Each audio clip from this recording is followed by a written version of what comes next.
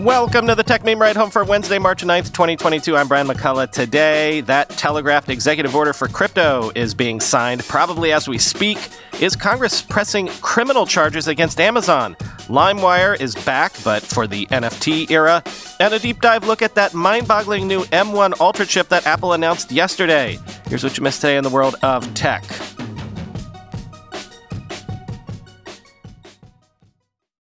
As I write this, it hasn't happened yet, but signs are pretty solid that it is going to happen, so I'm going to treat it like it's likely a done deal by the time you hear these words. At some point today, President Biden will sign an executive order instructing federal agencies to study the risks posed by digital assets, such as undermining sanctions, and also to investigate the possibility of a digital dollar, quoting the Wall Street Journal.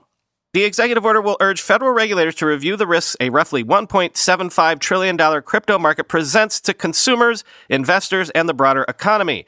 Federal agencies will have several months to prepare a report with their findings, which will then inform any new regulatory actions by the White House, a senior administration official said. About 16% of adult Americans, or roughly 40 million people, have invested in, traded, or used cryptocurrencies, according to a White House fact sheet. That growing prevalence of digital assets, which include volatile cryptocurrencies like Bitcoin and so-called stable coins, pegged to assets like the U.S. dollar, has pushed the Biden administration to centralize its work on the topic. White House officials have been working with the crypto industry and experts for several months to prepare the executive order. The Biden administration will also formally consider the creation of a possible U.S. digital currency, a cryptocurrency backed by the Federal Reserve, according to a White House fact sheet. The Federal Reserve is already evaluating the possibility of a digital currency, which some other countries, including China, have already adopted. A person familiar with the matter said the executive order will ask the Justice Department to study whether Congress would need to authorize the creation of any digital currency. Bitcoin's dollar value jumped more than 9% from its 5 p.m. Eastern Time level Tuesday to $42,118 on Wednesday, according to CoinDesk. Most of the climb came before the formal announcement of the White House's plans, after the Treasury Department accidentally published a statement on the executive order from Treasury Secretary Janet Yellen. Ms. Yellen said the president's order will support responsible innovation in digital assets while also addressing the risks related to illicit finance. The statement was taken down after being published in error, a Treasury spokeswoman said, and was later reposted Wednesday morning, end quote. By the way, that sort of a market reaction, Bitcoin being up on the news, should be familiar to anyone on Wall Street. Often traders worry about regulation until the very moment that the regulation actually shows up, and then stop worrying because it stops being an unknown unknown and starts being known. Once you know what sort of regulation is coming, you can plan for it. Also, to be honest, having some sort of settled regulatory regime might be bullish for crypto if you take the "we need to find a way to mainstream this stuff" point of view.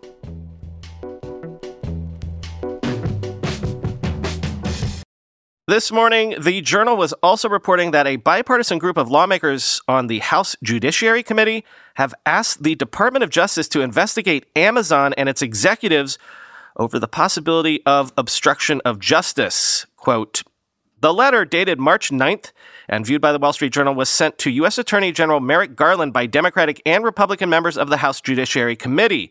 The letter accuses the Seattle-based tech giant of refusing to provide information that lawmakers sought as part of an investigation by the body's antitrust subcommittee into Amazon's competitive practices. The letter alleges that the refusal was an attempt to cover up what it calls a lie that the company told lawmakers about its treatment of outside sellers on its platform. Amazon couldn't immediately be reached for comment. In the past, a spokesman has denied that the company or its executives misled the committee and has said that internal policy prohibits using individual seller data to develop Amazon products. Amazon investigates any allegations that the policy might have been violated, the spokesman has said. Throughout the investigation, quote, Amazon repeatedly endeavored to thwart the committee's efforts to uncover the truth about Amazon's business practices, the congressional letter says. For this, it must be held accountable, end quote. The letter says it is alerting the Justice Department to, quote, potentially criminal conduct by Amazon and certain of its executives, end quote, though it doesn't specify which individuals. At issue are Amazon's responses to lawmakers' inquiries about how it uses the data of third-party sellers on its platform when creating private label products and how it treats those Amazon brands in its search results. Amazon executives repeatedly told members of the House committee in testimony and written responses that it doesn't use the data of individual third-party sellers to inform the vast lines of its own brands and doesn't privilege its own products in the search results on its platform. But a journal investigation published in April 2020 citing internal documents and interviews with former Amazon staffers found the company's employees routinely used such seller data to develop products for its own brands. Subsequent reporting from Reuters, Politico, and The Markup showed employees using this data and Amazon preferencing its own products in search results. Lawmakers have said they also gained similar information through their own interviews with people, including former Amazon employees. When he appeared before the House Antitrust Committee in July 2020 in what was his first time testifying before Congress, Amazon founder and executive chairman Jeff Bezos said he couldn't guarantee that its policy was always followed. He agreed to share with members of the panel the results of an internal investigation Amazon was conducting following the Journal article, end quote. Twitter has launched a Tor Onion service using a modified version of the Enterprise Onion toolkit, letting users access Twitter via any Tor-compatible browser. Bet you can guess why. Quoting Motherboard. The Russian government may have blocked Twitter earlier this month, but now users in the country may have another way to bypass that censorship and access the social network. On Tuesday, a cybersecurity expert announced that they had helped implement an official Tor Onion service version of Twitter, meaning that Russian users should be able to use the Tor anonymity network to reach the site. The site stands to be one of the most significant Tor Onion services ever launched, given that it comes during the invasion of Ukraine and Russia's aggressive clamping down on access to social networks and independent media. Users will need to have the Tor browser or another version of Tor installed to access the site. Because Tor may route a user's traffic outside of their country they are currently in, the network can allow people to access content that is blocked by their domestic internet service providers or other forms of censorship, end quote.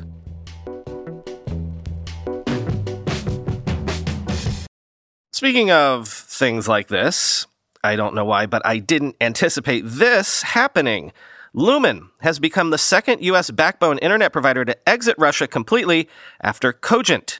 That means that Russia's remaining international data sources for the internet are in Sweden, Italy, and the UK. So could the Russian internet go dark to the rest of the world completely? Quoting the Washington Post. Taken together, these moves are likely to make it harder for Russians to gain access to international services such as news sites and social media based in the West, telecommunications experts said. Access to international networks within Russia would not be affected. Lumen said in a statement posted to its website, "We decided to disconnect the network due to increased security risk inside Russia. We have not yet experienced network disruptions, but given the increasingly uncertain environment and the heightened risk of state action, we took this move to ensure the security of our and our customers' networks, as well as the ongoing integrity of the global internet," end quote. The company tried to downplay its importance to the Russian market, saying, quote, "The business services we provide are extremely small and very limited, as is our physical presence. However, we are taking steps to immediately stop business in the region," end quote. But telecommunications analysts say it is one of Russia's top sources of data from international sources.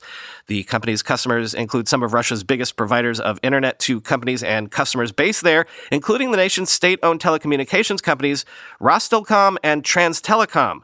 "We're in uncharted territory here," said Doug Midori, director of internet analysis at Kentic. "This is going to add up. It would be noticeable, I think," end quote. At the same time, the EU has clarified that its round of sanctions placed on Russia and Belarus do in fact extend to crypto assets, as these are transferable securities that could be used for things like loans and credit. Quoting CoinDesk, "Crypto assets fall into the category of transferable securities and are therefore clearly included in the scope of sanctions imposed on Russia for its invasion of the Ukraine and on Belarus for its involvement. Loans and credit can be provided by any means, including crypto assets," the EU said on Wednesday. Concerns have been raised by U.S. lawmakers that crypto could be used by Russia as a means to evade sanctions, but the extent of this is debatable. Salman Benay, head of public policy for blockchain analysis firm Chainalysis, told CoinDesk TV it was, quote, "unlikely this was happening," end quote.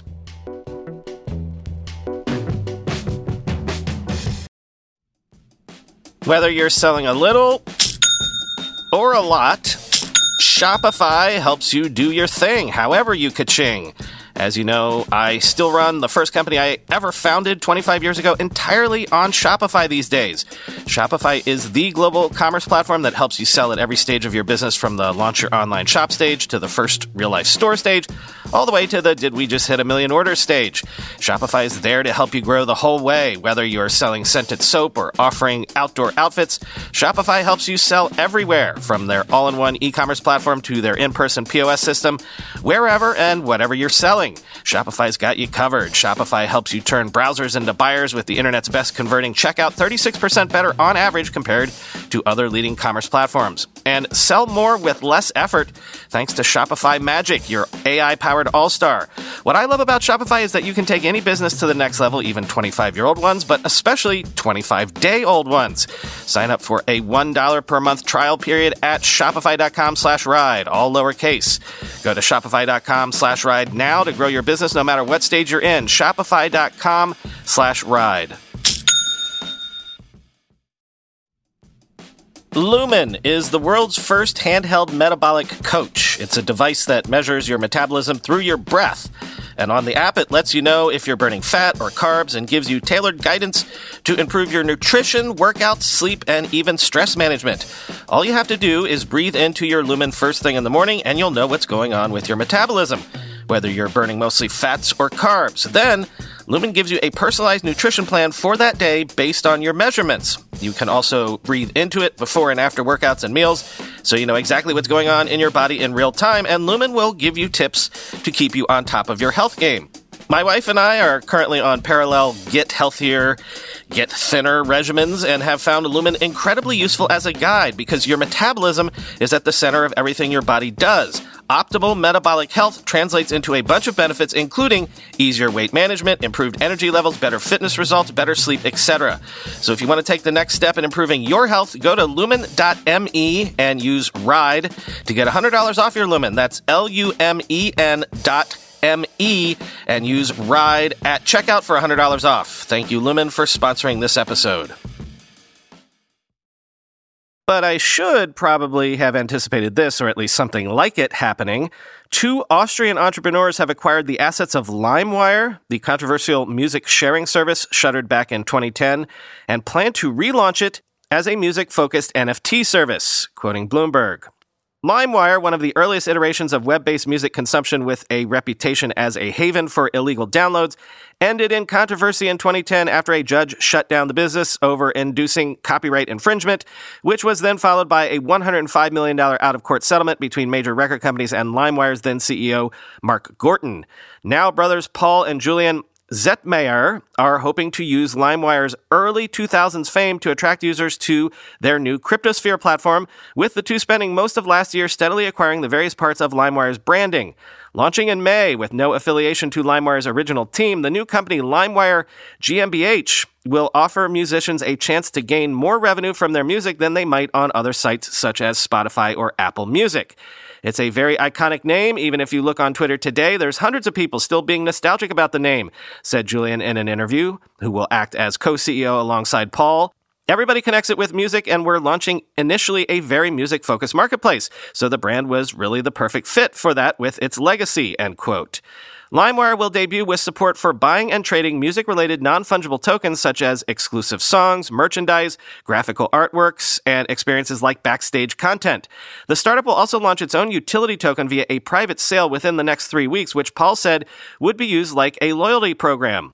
Unlike other NFT marketplaces that transact predominantly in cryptocurrencies, all assets on LimeWire will be denominated in US dollars so as to expand its marketability to mass audiences with payment accepted in crypto or fiat currency. The platform will also offer Bitcoin and Ether wallets and custodial services for the tokens themselves, facilitated through a partnership with blockchain payments firm Wire Inc., end quote. And finally today, if you ask me, the big news at the Apple event yesterday was that new M1 Ultra chip. If you want to read a long read and deep dive into how Apple managed to combine two M1 Max chips into one, here you go. It's a very, very long article from AnandTech, who else?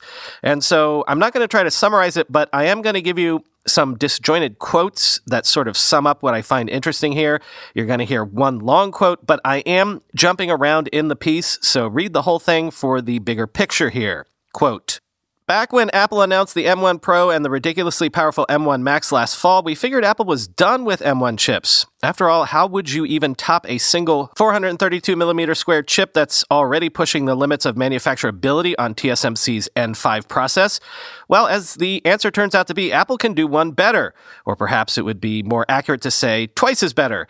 As for the company's final and ultimate M1 chip design, the M1 Ultra, Apple has bonded two M1 Max dies together onto a single chip with all of the performance benefits doubling their hardware would entail.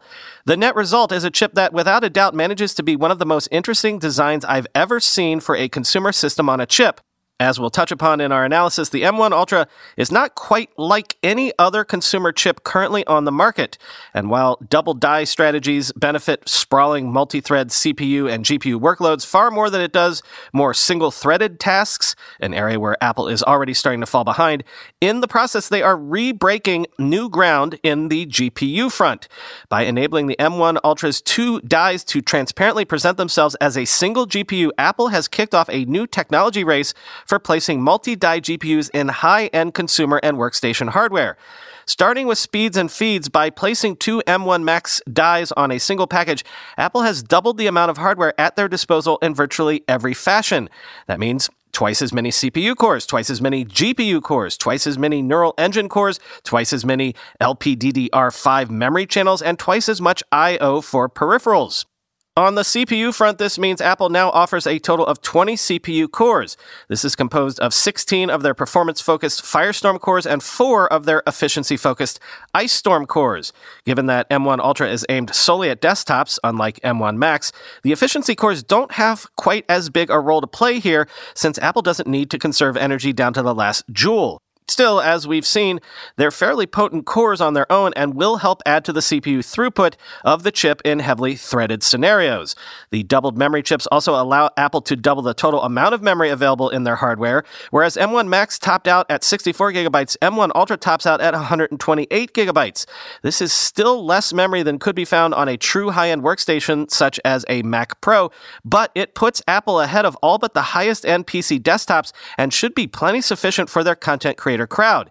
Which brings us to the most interesting aspect of the M1 Ultra, the GPU. With 32 GPU cores, M1 Max was already setting records for a monolithic integrated GPU, and now Apple has doubled things to 64 GPU cores on a single chip. The secret ingredient that makes this all possible, and which Apple has been keeping under wraps until today, is that M1 Max has a very high-speed interface along one of its edges. An interface that, with the help of a silicon interposer, allows two M1 Max dies to be linked up. Apple calls this packaging architecture Ultra Fusion, and it's the latest example in the industry of 2.5D chip packaging. While the details vary from implementation to implementation, the fundamentals of the technology are the same. In all cases, some kind of silicon interposer is put beneath two chips, and then signals between the two chips are routed through the interposer. The ultra-fine manufacturing capabilities of silicon means that an enormous number of traces can be routed between the two chips, in Apple's case over 10,000, which allows for an ultra-wide, ultra-high bandwidth connection between the two chips. Thanks to Ultra Fusion, Apple has become the first vendor to ship a chip that transparently combines two otherwise separate GPUs. And while we'll have to wait for reviews to find out just how well this works in the real world, Apple is understandably excited about their accomplishment and the performance implication thereof. The net result is that Apple has announced a system on a chip that has no peer in the industry across multiple levels. Going multi-die, multi-chip in a workstation is a tried and true strategy for CPUs, but to do so with GPUs will potentially put Apple on a level all their own. If their transparent multi-GPU technology works as well as the company claims, then Apple is going to be even farther ahead of their competitors both in performance and in developing the cutting-edge technologies needed to build such a chip. In that respect, while Apple is trailing the industry a bit with their UltraFusion 2.5D chip packaging technology, what they're attempting to do with it is more than making up for lost time, end quote.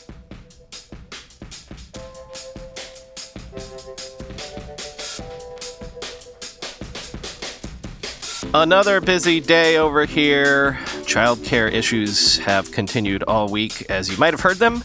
screaming in the background yesterday as I was editing. Anyway, got to get them home from school. Talk to you tomorrow.